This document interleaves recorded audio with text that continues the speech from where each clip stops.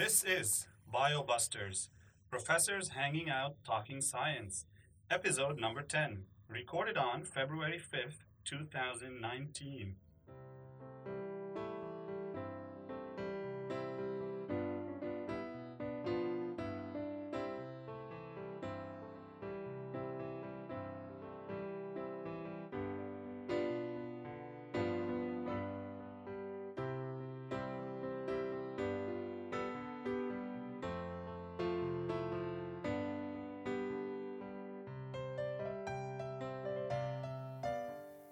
Hello, folks. You are listening to the podcast that takes you beyond the classroom and into the trenches of science. I'm Dr. Abi Abdallah, and I'm here with Dr. Fonner. How you doing, man? Really good. First full week back after the polar vortex. So I'm glad to see That everybody was survive that from last absolutely week. unnecessary. I don't think we needed those 2 days off. But hey, I was glad to have 2 days off. I was just about to cut you off and say you weren't complaining, were you? No, I was not complaining. But it put me behind in lab. Oh, I'm behind Cell in my bio. exercise phys lab now. Like at least 1 week I have to I sneak have to in. push back an exam.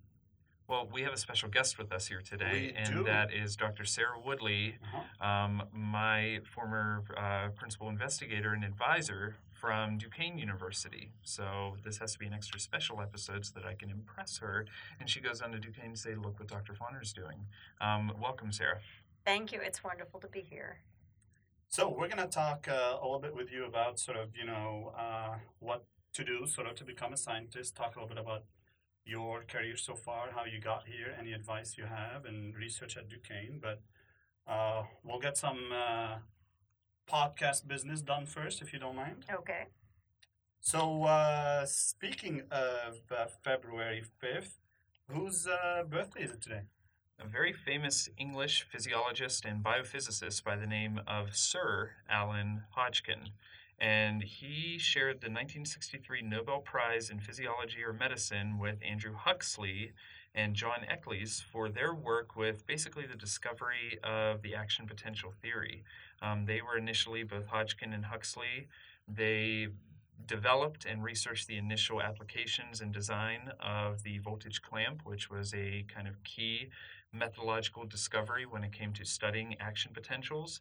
The really cool and critical element of their research, I use this all the time in human phys, was the discovery of the kind of action potential in the giant axon of the veined squid. I believe they first started working with the sciatic nerve of frogs, and then they eventually kind of went to working with the axon of squid because of how big it is, and they were eventually able to determine the kind of ionic currents and the ionic channels that are present in those nerves, and thus led to the discovery of action potentials. So pretty key for what I imagine I talk about and what Sarah talks about quite a lot in her physiology courses. Yep. Yeah, this is very serendipitous in terms of amphibians and physiology of amphibians. Well, I always say physiology is integrative. Everything ties together. So, Absolutely. Yeah. So one thing to talk about real quickly here, we had a listener comment on our last episode where we talked about cancer immunotherapy, right? And in there we talked about Hodgkin's lymphoma, and then we talked about lymphomas in general being aggressive cancers, right? And this listener wrote in, Bruno, first of all, thanks for listening and writing to our show. Hey, very interesting info. Thanks for sharing. At some point in the podcast, Hodgkin's lymphoma is mentioned as an aggressive cancer with usually poor prognosis and metastatic results. Just wanted to say that Hodgkin's lymphoma is one of the most curable cancers, with usually 80 to 85% of cases cured from the first treatment, which has been used for decades now. And there are several other treatments to be used for the unlucky minority who have a recurrence.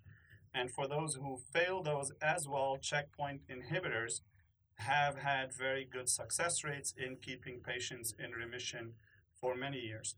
I'm not in the medical field, but learned a few things about Hodgkin's lymphoma in the past couple of years. So just as a clarification, I went back and listened to what we actually said, right? We did talk about Hodgkin's lymphoma, and right after that, we mentioned other lymphomas as well. we should, and talk I about believe how I those. misspoke and Well, and maybe misattributed how aggressive that type of cancer we should have is. split that sentence, right? So we Probably. talked about Hodgkin's lymphoma, then we talked about how aggressive lymphomas in general are and have poor prognoses, and we should have specified that we were not talking about Hodgkin's lymphoma in terms of prognosis. But anyway, thanks for the clarification and keeping us on our toes and checking us. And Well, no, we welcome these types of absolutely. critiques. Yeah. If we ever Indeed. misspeak about anything, we of course welcome clarifications, minor edits. What was my famous one from episode 2 or 3? REM, was it? Oh, yeah, Um, REM sleep. I yeah. mistakenly said it's supposed to be rapid eye movement. What did I say? Resting Resting eye eye movement. movement, yeah. So, boy, that was embarrassing. I got a text about that from a friend of mine in Seattle. No, we set the Twitter sphere on fire with that comment. Oh, so, yeah.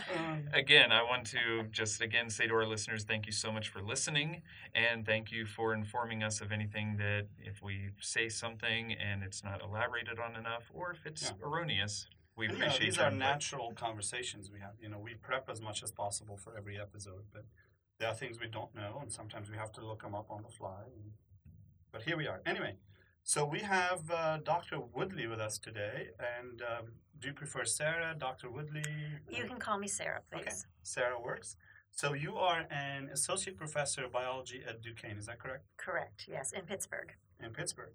And we took advantage of the opportunity of having you here at Teal today. You gave a talk on the effects of pesticides on brain development and morphology in amphibians. That was great. I think our students loved it. I liked it. Thank you. We got some good questions. I'm always pleased to get questions. And a lot of this, again, a very keen group of students who were in attendance, and the students who attended lunch with you particularly have, they're very keen in terms of research questions. In fact, some of the students have either worked with us on research projects. One student, I believe Tina, right, worked with Yeah, you in the Tina. lab this past summer. Mhm. And then one is currently starting preparation for his senior project for next year. So a lot of different ideas that they're probably brainstorming. Yeah, well, they talked at lunch about some of their research experiences, and what I was struck by is that they seemed to enjoy what they were doing. Well, that's a good thing. And that isn't that important? They don't tell us Yes. that. Yeah, they won't tell you Yes. that, no. When they're getting texts from you at 8 a.m, how's the Western Bloc going? No, they're probably not going to say, boy, I love this work I'm doing, Dr. A. This poor, she graduated now. She's down in Pittsburgh, actually, as a lab technician at University of Pitt. She used to have to come in and start early morning listeria cultures because they need to grow for 3 hours before we do our 6-hour experiments, right? And poor Beverly. I think she's mentioned, every other episode? Maybe. She's become infamous. We have to have her on sometime We before should the have end of her the on, semester. absolutely. But anyway, we should not stray too much. So, Sarah, we'd love for you to tell us, how you started in science. You can go back as, hey, what triggered your science interest? Maybe way back in college or high school, however Okay. much you want to go back. And Yeah, well, anyway, well, I guess I've always been interested in learning, and I've always been kind of a well-rounded person. I had a lot of interests growing up, and I remember in high school I couldn't decide, did I want to be a science person or a humanities person, because I liked English, but I also liked science. And I think one of the things that drew me to science is I liked being outdoors, and I love the idea of doing something that would give me an excuse to be outdoors. And that really was just kind of a naive idea. There aren't that many jobs where you can spend a lot of time outdoors, but that's what kind of drew me to the sciences. And then in college, I still couldn't make up my mind, and I actually was a double major. I did biology, but also French, so I have 2 degrees. Oh, okay. One in French and one in biology. But it kind of became increasingly clear that there are probably more jobs as a biology major than as a French major. But I've always loved language and words, and I got to study abroad in France. In my junior year, I studied in Strasbourg for 9 months. Back in those days, you didn't just go for a week here or spring break No, it was or intensive. Maymester. It was 2 semesters. Maymester, I like that. But anyway, but one of the experiences I had in college is I participated in the Student Conservation Association. This was a summer activity, and it's still around, the SCA, but basically you volunteer to work in some sort of conservation area. And I volunteered to work at Cape Lookout National Seashore, where I monitored, I worked alongside a park ranger, and we monitored on this very isolated barrier island shorebirds that were colonially nesting. And then we would every morning, like 2 a.m. in the morning, we drive up and down on our ATVs along the beach looking for sea turtles to see if they were coming up to sweet. nest on the beach. And that's North Carolina, right? This was, yes, North Carolina, Cape Lookout. It's just south of Cape Hatteras, and it's undeveloped. Nice. So it was a very extreme, intense kind of experience. I was kind of a shy, reserved person, and so to be like riding on an ATV by myself at 2 a.m. in the morning looking for turtles, which is crazy for me. But I did it. And so what was the research? Was it sort of enumerate or like count eggs? Or it was just to identify that they had nested and to cordon off the area so that tourists wouldn't disturb their nests, because there was an endangered, these were, I believe, leatherback turtles. It's been a long time, but endangered sea turtles, and we just wanted to try to preserve their nests. And the same thing with the shorebirds that were nesting, again, just to find the nests and cordon off so that fishermen were the main people who visited the island or the area, so that they would know to be careful. Was it pretty much the same species of turtles that would come on? Yes, it was just that one species. Did they ever mix? On that particular island, it was really only that species, and that summer there were very few. I would say maybe we found 6 or 7 tops. Oh wow! And this was a 10-week, so not that many. I think that the numbers have increased a bit since I was there. So it was many lonely nights driving up and down that beach, not finding anything. And it was a 20-mile beach, so I'd drive the ATV 20 miles down and then come back up 20 miles. And those that's things an go like, exceptionally a couple long miles night. an hour? Yeah. Like, what's the top speed on an ATV? I don't know. I just remember when I first was trained, I had to watch all these terrifying videos about people dying on ATVs. Flipping, oh no. They're very dangerous, but I survived.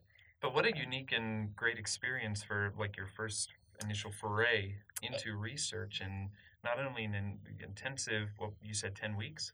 It was the whole summer, yeah. ATV riding. I mean, what student wouldn't You jump can't at the beat that chance? in North Carolina. I mean, it was really special. I feel very lucky to have had that experience. And so then I think I did it after my sophomore year in college. So then I went back to college. I went to Indiana University in Bloomington, and I went to a turtle biologist because I had been studying these sea turtles. was that for your PhD in Indiana? No, this is for my undergraduate Still degree. undergrad, okay. So yes, so my junior year in college, and there was someone who studied turtles, and I said, hey, I want to do some research. Sure. So it was just kind of this serendipitous. I had this experience at the seashore. I learned a little bit about turtles, and this person said, well, I can't put you on. I don't have any turtles for you to study, but how about salamanders? There it is. Because these little salamanders, they're quite common in the U.S., in the woods, and you can collect them. And so I started working with this professor on salamander behavior. It's a miracle I'm still in science, because salamander behavior is like the most boring thing ever. This was the terrestrial plethodontid salamander behavior. Salamanders have the lowest metabolic rate of any vertebrate. And that means they don't move around much. They mostly just sit there. Mm-hmm. And I just I'm was well versed in that. sitting and watching for hours. Like I said, it's a miracle that I didn't go running, screaming.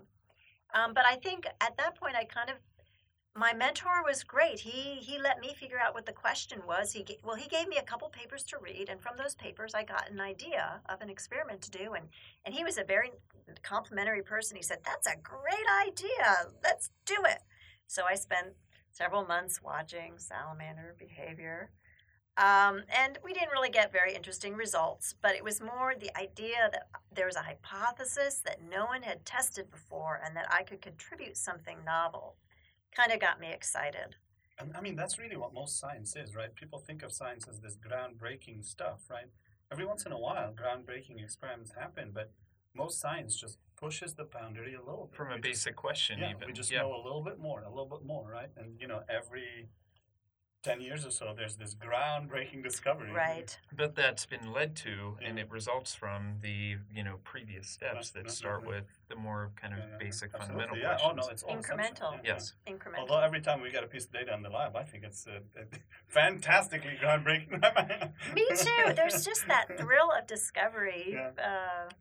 And that's something else that you had mentioned that I really enjoyed, and it's not necessarily the same from one PI to the next, but you said your PI had said, okay, what do you want to study, or what questions do you have? What would you like to develop maybe research around? And if I remember correctly, you did the same thing for me. And that really made an impression on me when I first joined the lab, was at my second year. And you gave me, I was studying for the qualifiers, and you gave me, a few papers and said, okay, read these over a weekend or over a week and come up with something you'd like to do. And that's when I first read about and fell in love with the chytrid fungus. Excuse me. And that's when I decided to probably start making the research a little bit expensive and saying, okay, I want to do the fungal work here. I want to do the qPCR here. What about these peptides? And it's just that PCR is so expensive. Oh, trust me, I know that now. Thankfully, I got that first grant a few summers ago that allowed me to buy the qPCR machine we have now. But getting back to that relationship between, excuse me, the M&Ms. I shouldn't have had this for lunch.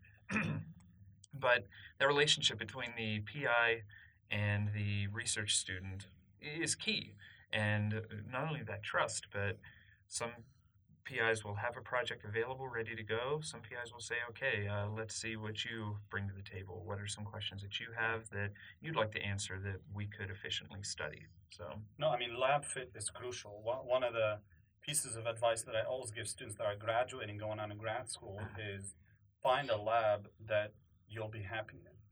Right? I mean, you want to get along with everybody else in lab and the PI. Otherwise, it's going to be one long, miserable PhD. Right. And you want to do something that you're passionate about and that you have ownership on.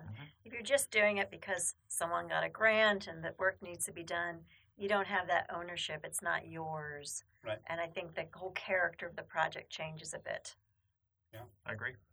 So you worked on salamanders for a few years, I take it?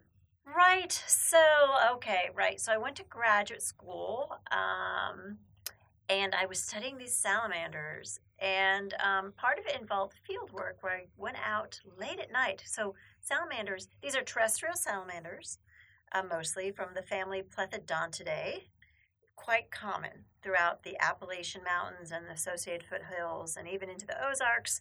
And there are even some out on the West Coast. So they're widely distributed. But they're nocturnal, and it involved going out late at night by myself. And no ATVs this time. No ATVs. And it freaked me out. Going out late at night to do this work. And there were some other problems with the program. I had a wonderful research mentor, so it was nothing to do with her. But it was a project mostly with animal behavior. And I've always been a very practical person. I want to make sure that there were jobs for me at the end of this. And honestly, there isn't a lot of professional opportunities in the field of animal behavior. So I decided to leave that program. I dropped out, actually, although I did end up getting a master's degree because I had done a research project and I published the seminal 1994 Woodley paper. I joke that it's seminal. Well, seminal to your graduate but students. I'm very proud of that paper because it was a tough time for me going out late at night in the pitch black on the mountain. I'm just like, a 22-year-old young woman. But I did it, so I'm proud of myself that I was able to do it. But it took its toll on me. So for that, plus a number of reasons, I left that program. And I just conveniently got a job as a technician working in a lab at Arizona State University. So I got to go to Tempe, Arizona, the desert, and I started working on lizards. And so a lot of people think salamanders and lizards are the same thing, but one is an amphibian, one is a reptile. One of the more common things I get asked by my family members is, oh, you did work that was lizards. Your lizard work, right? And I've given up just saying to my dad, okay. Next. Salamanders are slimy, lizards are scaly. Major difference. But one nice thing about the lizards is that they're diurnal. And so I could, again, spend time outside. Because remember, I always said I liked being outside. That was one of the things that, as a young person, I always liked being outside. So I worked as a technician.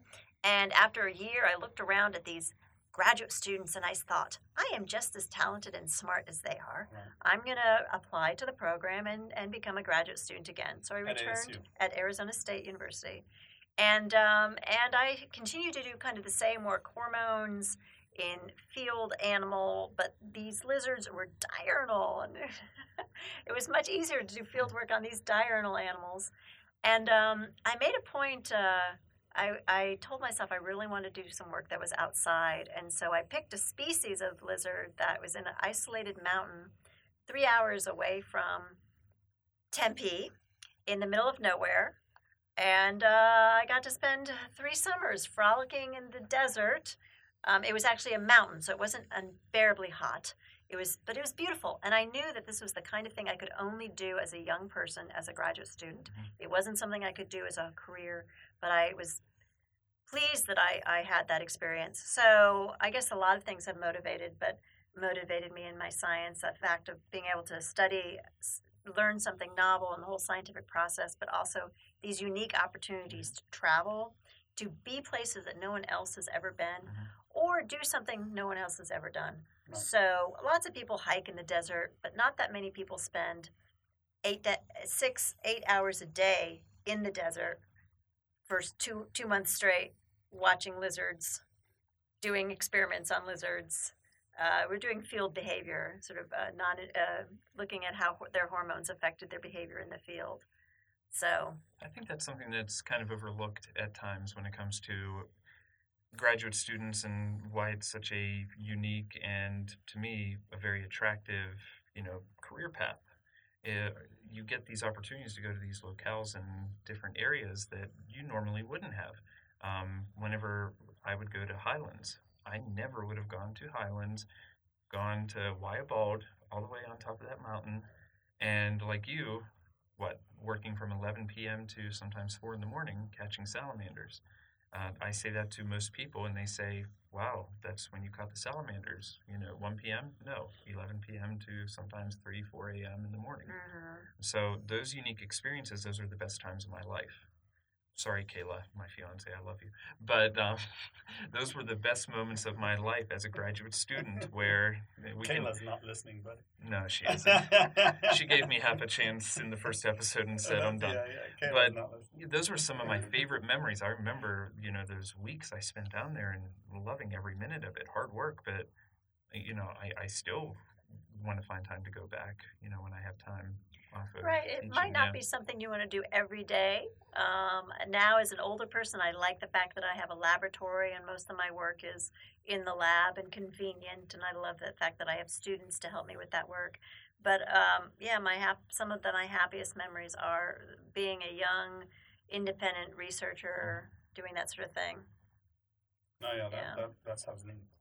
And there's joy that comes from generating new knowledge. I mean, there is.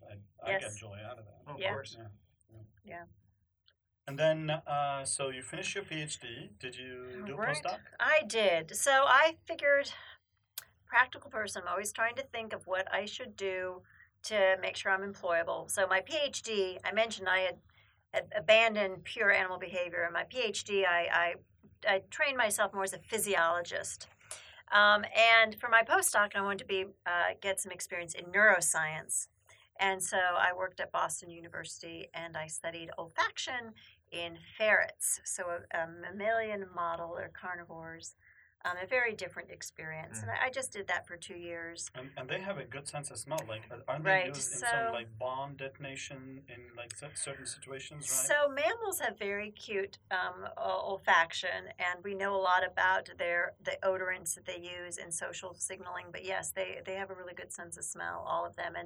And ferrets are in the group Carnivora. So they're not rodents, they're carnivores like the cats and the dogs would be. Right.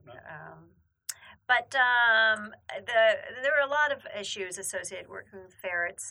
They're very large animals. They're expensive. They are pets.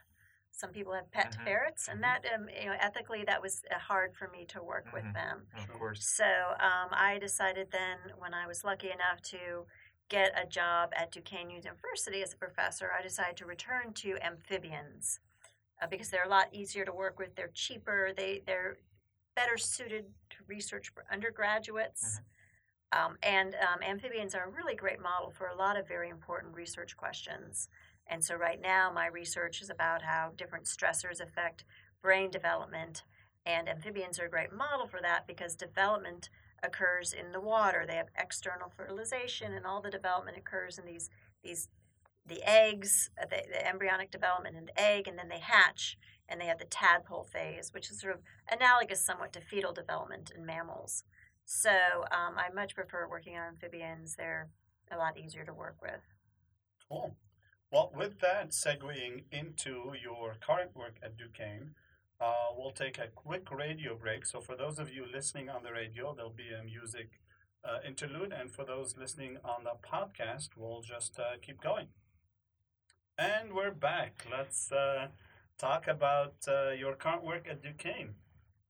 All right. Well, I have been increasingly interested in the effects of stress, all sorts of very broadly defined, and how stress affects physiology of an animal, their behavior, and their neural function. And I'm really excited by this recent line of work where we have been working with my student, Sarah, a graduate student, very talented graduate student.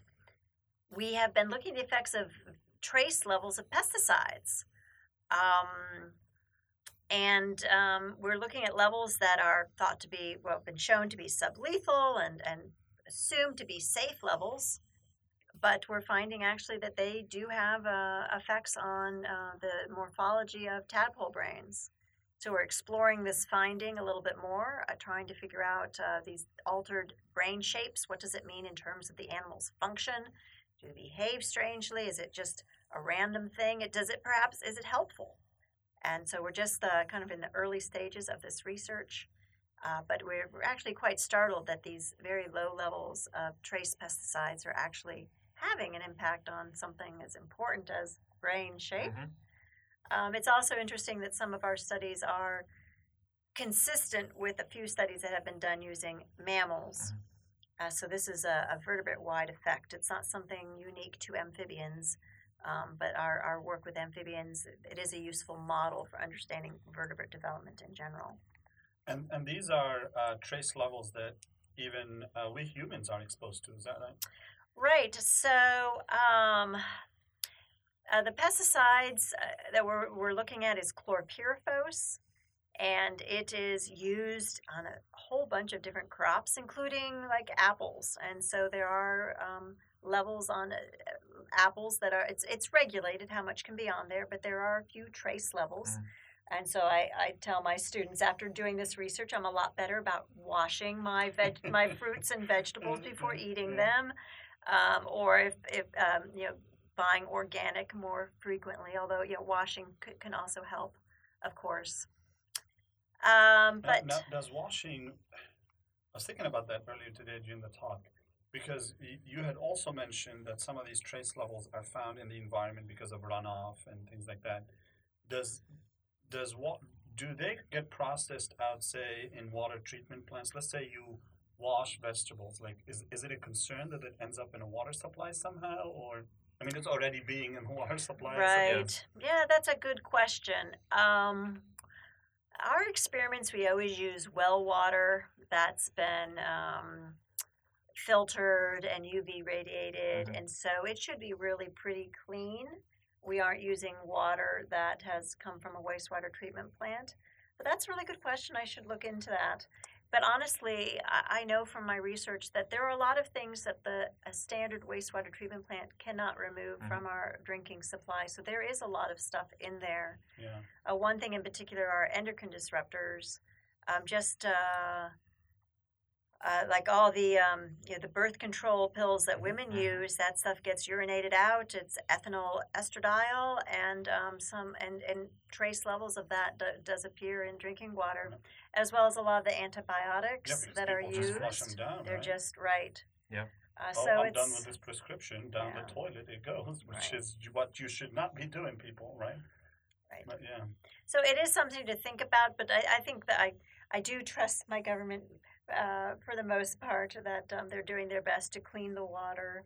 I know in Pittsburgh, I know some of the people who are involved in sort of managing the water supply, and I know there's a bunch of real smart people who are very concerned to make sure that the water is as safe as Right. it Yeah. can be. Right, But right. it's something just to always keep in the back of your mind. So, for example, I do filter my water, my drinking water at home. Yes. Oh, I definitely filter Yeah, me mine. too. Yeah. I mean, you're more trusting of the government than I am.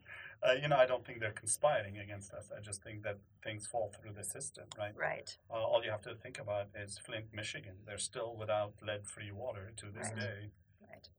even though that was a national scandal. But we have short amnesia. We have amnesia in this country. Just move I think on. we're from veering one- into Right. your favorite podcast topic, the Yeah. conspiracy theory topic. We, so we could move save on that from for a that. future I episode. know. I try. I've always been a trusting person. My faith has been tried a bit the last few years. I think you All just. of our faith has been tried. But it's the difference between hazards and risks. So True, we know there's true. hazards Yes. everywhere, You're right.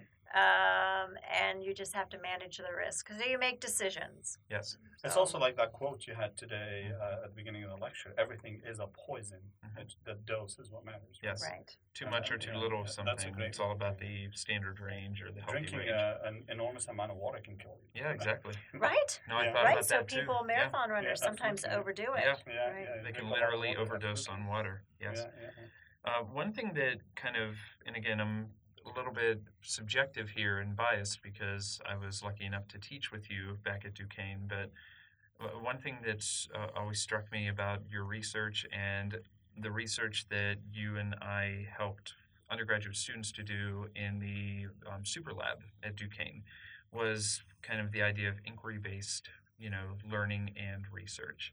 And that's actually kind of a push and an initiative that we've been trying to implement into our labs here at Teal basically ever since I got here.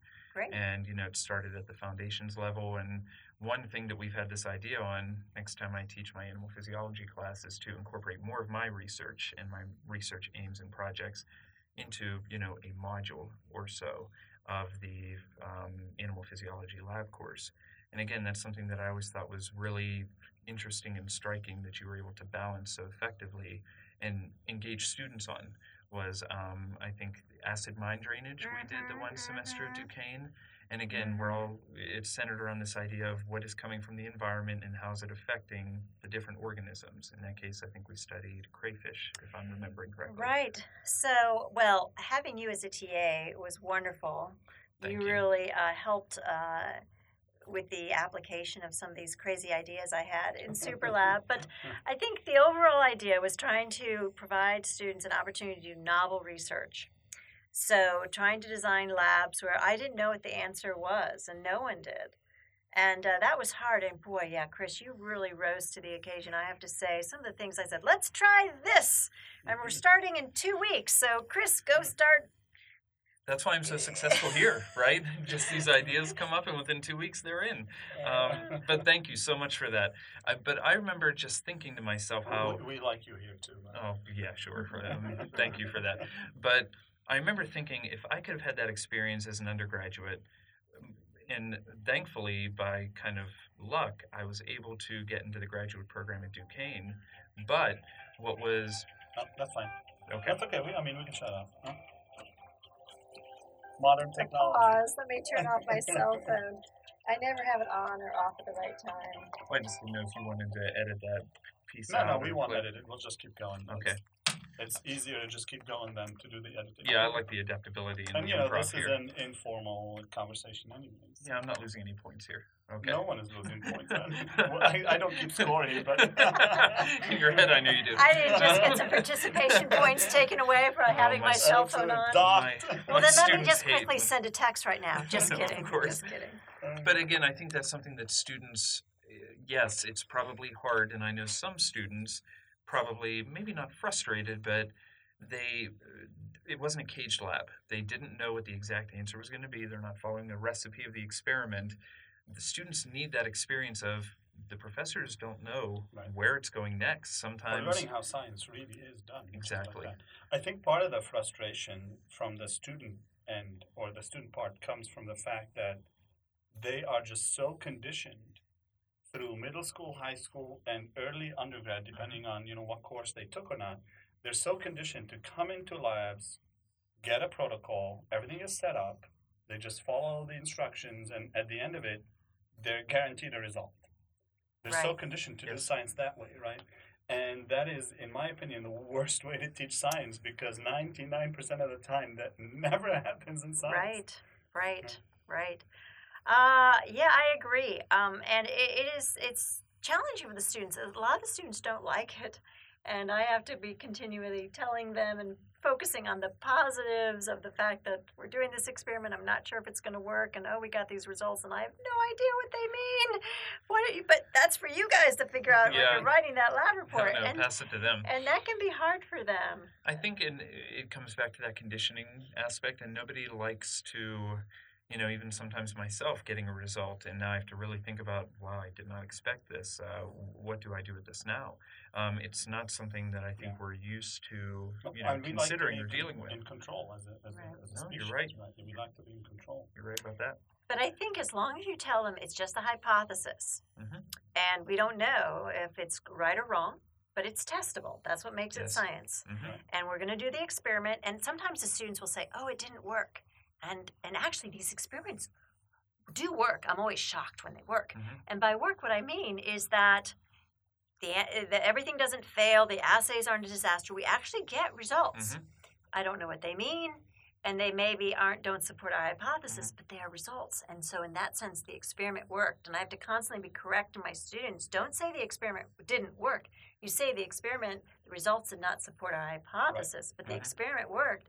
And so now what alternative hypotheses Exactly. might these results support? Well, that just means if everything works like that, but it doesn't necessarily support your hypothesis, that's an even larger discussion section. Yeah, I mean, absolutely. Right. use your go outside the box, do some Where do higher we go order next? thinking. I mean, every Exactly. science paper you read, it's where do we go next, right? And trust me, What some do we really do? good lab reports I've taken a look at, and I've said to myself, here's a study I can do this coming summer with a, really Yeah, thanks, kid, motivated. right? Yeah.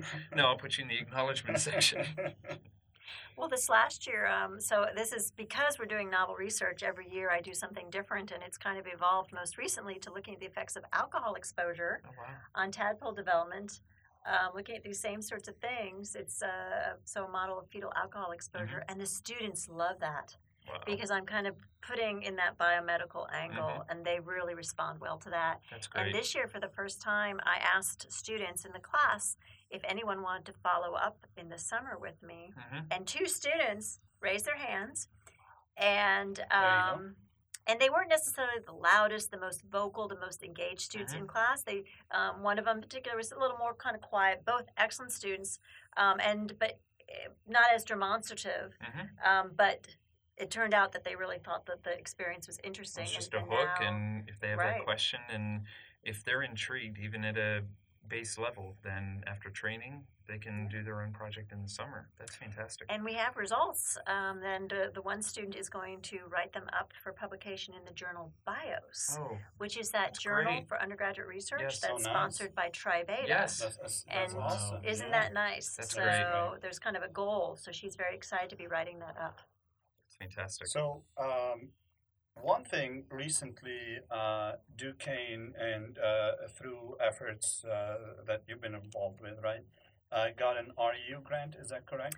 Right. So that's you want to tell us a bit more about what REU is and about Duquesne's REU, and if there are students listening that are interested in the research program, how to go about that. And I know the deadline is soon, right? right. So this is a grant that Duquesne University received last year from the National Science Foundation, and it's called an REU grant. That stands for Research Experiences for Undergraduates. And Duquesne University has a summer undergraduate research program. It's a 10-week-long immersive research program. And this grant, it allows us to fund 8 students. The students are mostly from places outside of Duquesne, because the point is to give students at smaller schools opportunities to research. And so it really is targeting non-Duquesne students for the most part. And so I would encourage students to apply for it. The application is February 15th. That's the deadline.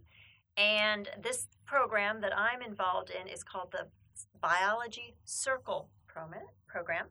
And what I really like about it actually as well is so it's focusing on basic research. So if you're applying for it, people, don't say that you want to go to medical school and be a medical doctor, okay? Then you will be removed from the pool because NSF funds basic research. It doesn't fund biomedical applied research. That's a different branch of the government.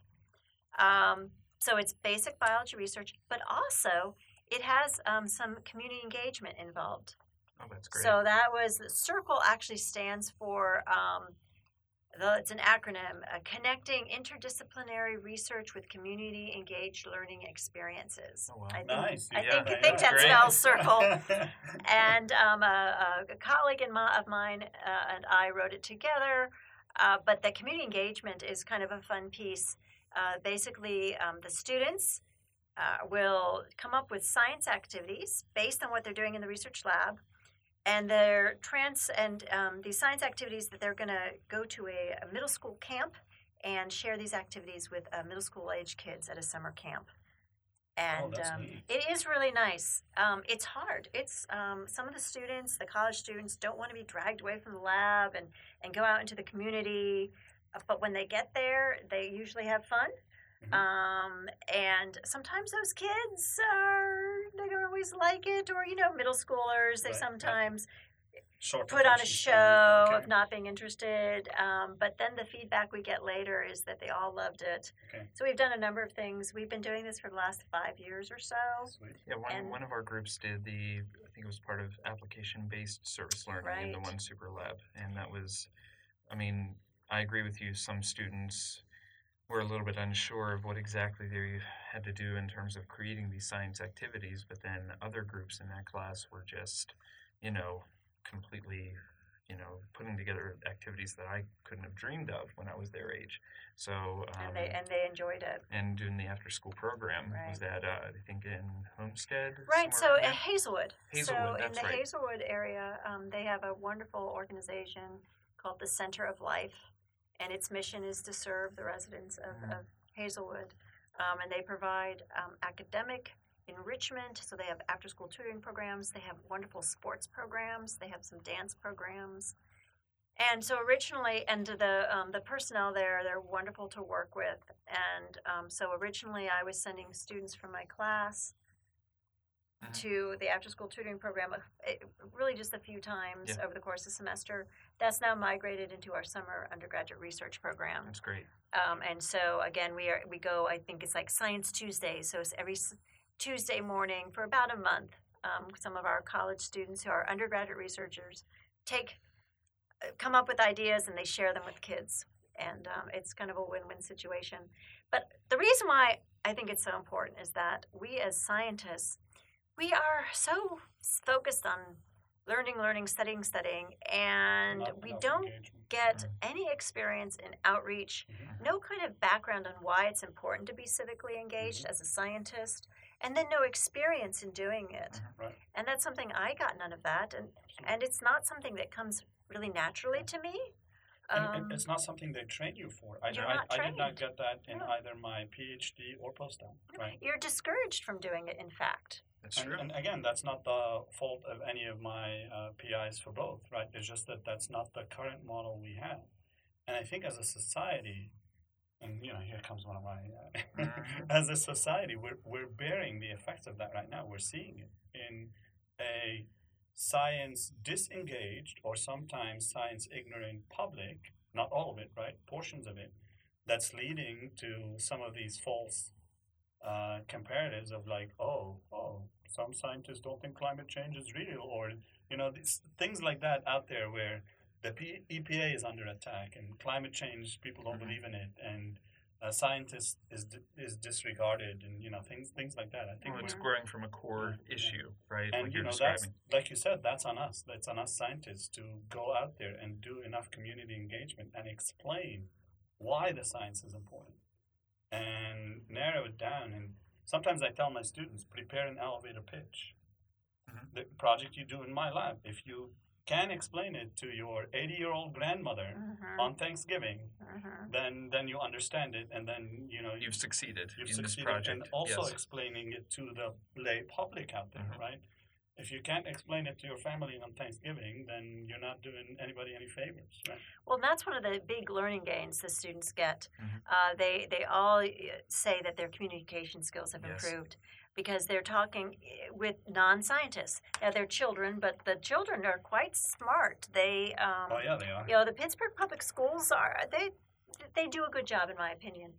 And I can't. There's so many of the college students come back saying, "Well, I was teaching about acid mine drainage, but they already knew all about it." But nonetheless, the college students are going to experience communicating science to non-scientists. And I always stress too that we don't want to model where we're the brilliant scientists sharing our knowledge with the public, but it's collaborative. The public as well Yes. has expertise, has knowledge, and it's a discussion, it's a dialogue. And so that's one of the biggest gains, I think, that students realizing that we don't want to be talking down to the public, but that we can learn. It should be a two-way street. And at the end of the day, we actually work for the public. The money that we get from grants from the government are taxpayer funded. Yeah. And one of the best things, I've heard it on a different podcast. One of the best things that if you're ever on a public situation, and let's say you get grants from the government, or whatever, and someone says, "Oh, hey, what do you do for a living?" Your answer should be, "I work for you." And like then that. the conversation from there flows. Oh, Yeah. what do you mean you work for me? And then you explain the importance of science and funding, publicly funding these things and Yeah, of these course. endeavors. And at the end of the day, a lot of us get money from outside of private sources, and that's taxpayer money. Well, and I think the attitude is changing because my work with you, and I was a graduate student, helping out in that class with the ABSL and the after-school program, and then what I did during the summers at Duquesne with the Sigma? the Sigma, and High I've school taken- students who uh-huh. came for a week. I've taken those ideas and we've done one summer camp here up at Teal for a select few students at local high schools. We're currently gearing up to have a second iteration of that program. And it's going to be a Teal kind of science camp that will be jointly coordinated by, I'll be the main coordinator, but professors from biochemistry and neuroscience will be involved with teaching high school and very talented middle school children about, science and fun science experiments. So kind of starting at almost the grassroots level like that, I think a lot of grad students at Duquesne get that experience, or get that opportunity at least. Whether they take advantage of it or not is their choice, but I was always usually involved pretty heavily during the summertime and then that one semester or two with you. And that really informed something that I feel that's one of my duties as an assistant professor. I love doing outreach here, and that's something I continue and will continue to do, forever, for as long as I can. Well, I find actually the students are hungry for outreach opportunities or community engaged learning opportunities. So at the undergraduate level, I was actually really surprised when I started seeing students talking about these experiences, and it was on their CVs, their resumes, because they saw those as valuable opportunities that they wanted to advertise on their resumes. And I think communicating with the non-science public is particularly important for so many of our biology students who want to go into the health professions. Yes. Okay. No, it's key. And then also our graduate students, they are also hungry for opportunities to do outreach or to engage with the public, because I think it's changing. Yes. We had a really great student of ours, Amy Ritchie. She helped out with the last science camp almost 2 years ago now, and she just really wanted to do it. She had a passion for it. And I think she approached myself and talked with Delbert, and she got her clearances and helped out the entire week. And even with things that were outside of her field and, maybe classes that she hadn't necessarily taken before, she participated and helped the kids there. She took one day where she said, "Okay, I can handle this. You can go away now." And she did the presentation on gram staining, on microbiological identification. I mean, I could take a few hours off, but she wanted that experience. She said, "I know it's going to be tough. It's outside of my comfort zone, but I want to do this." So again, example of how you really learn something when you have to teach it. Yep. So that's wonderful how you kind of modeled it, and then your students took over. That's great. That's exactly the goal, isn't it? And I already have 2 students who have approached me from the past few months and said, hey, if the science camp is running again this summer, I'd like to be, a peer undergraduate mentor. Nice. And the more the merrier, because I'll go to lunch and say, okay, take it from here. I'll observe silently. Nice. Well, we are approaching an hour here, and that's usually when we kind of end things. Any advice you have for final words, advice for anybody wanting to get into science or... Just go for it. Just go for it. And then take advantage of opportunities as they arise. I try to be kind of a yes person. Sometimes there are opportunities and I think, oh, that'll be too much work. I shouldn't do it, or I'm a little nervous. But I usually force myself to say yes. And boy, it always turns out for the best. So take advantage of these opportunities. So as one example, Duquesne University has a very large undergraduate research program. Throw your hat in the ring, put in an application, and go for it. If you give me a link, I'll put it in the show notes when we post the episode. Okay, yeah. Will do. Sure. Okay. Okay. Any final words on your end? If you're interested in research, please, the link will be on the podcast. And, just the hardest part is actually putting forth the effort to apply. And then just, let it go from there. But just go for it, I guess. All right. Well, thank you all for listening, and thank you, Sarah, Dr. Woodley, for being here. Thank you. It was a treat. No, this was great. All right, that's our show for today. You can email us at thebiobusters@gmail.com. That's thebiobusters@gmail.com. You can find us on iTunes. Just search for The BioBusters. You can also use any podcast catcher to download our episodes. You can listen to our episodes on thebiobusters.podbean.com or on iTunes or any other podcatcher.